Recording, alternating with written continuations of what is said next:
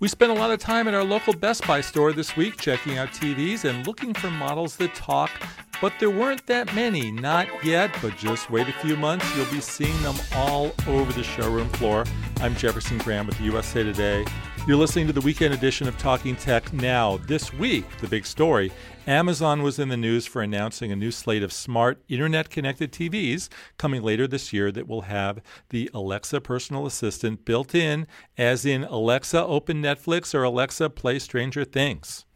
Now, this follows recent announcements of new talking TVs later this year from Samsung via Bixby, LG via Alexa and the Google Assistant, Sony with Google, TCL with voice-activated Roku, Vizio with Google, Hisense with Alexa, and Vizio with Google. They all promise to make us the remote control. Now, whether we'll actually use these services or not is debatable, but this much is clear. Despite the hype beyond Amazon, the trend is going to take some time to get to your living room.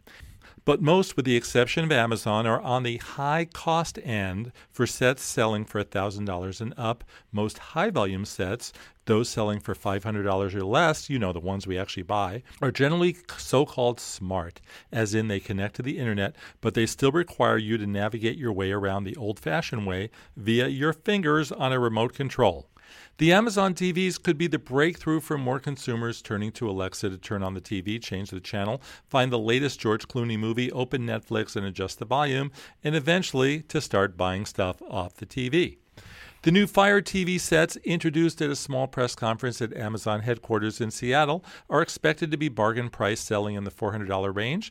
They will be branded as both Insignia, a lower-priced Best Buy house brand, and Toshiba, which is now owned by Chinese value brand Hisense. For $40 to $80, any consumer can easily bring Alexa to their TV now by buying the accessory Fire TV streaming player.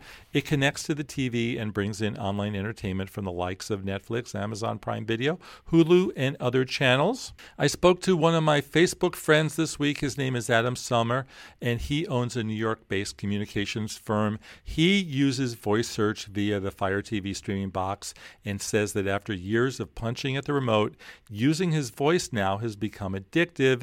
It's way easier to search for stuff. Adam likes to begin the day watching clips of the late-night comedians, which are showcased on YouTube. Due to a corporate spat between Amazon and YouTube owner Google, YouTube is not available as one of the apps on Fire TV, but then, thanks to a workaround, it actually is. He asks Alexa to find him Stephen Colbert clips, and it responds with a handful. He is then directed to open the Firefox browser on his Fire TV, which leads to anything online, and that brings him to the Colbert clips on YouTube. Well, that's one way of doing it. The new sets from Amazon are expected in stores by summer, as are new voice-activated sets from Vizio starting at $9.99, while the $6.99 55-inch TCL P6 series with built-in voice search from Roku will be available in May.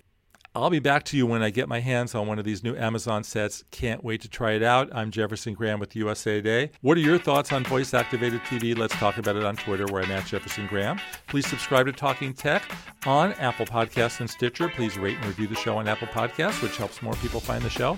And as always, thanks everyone for listening.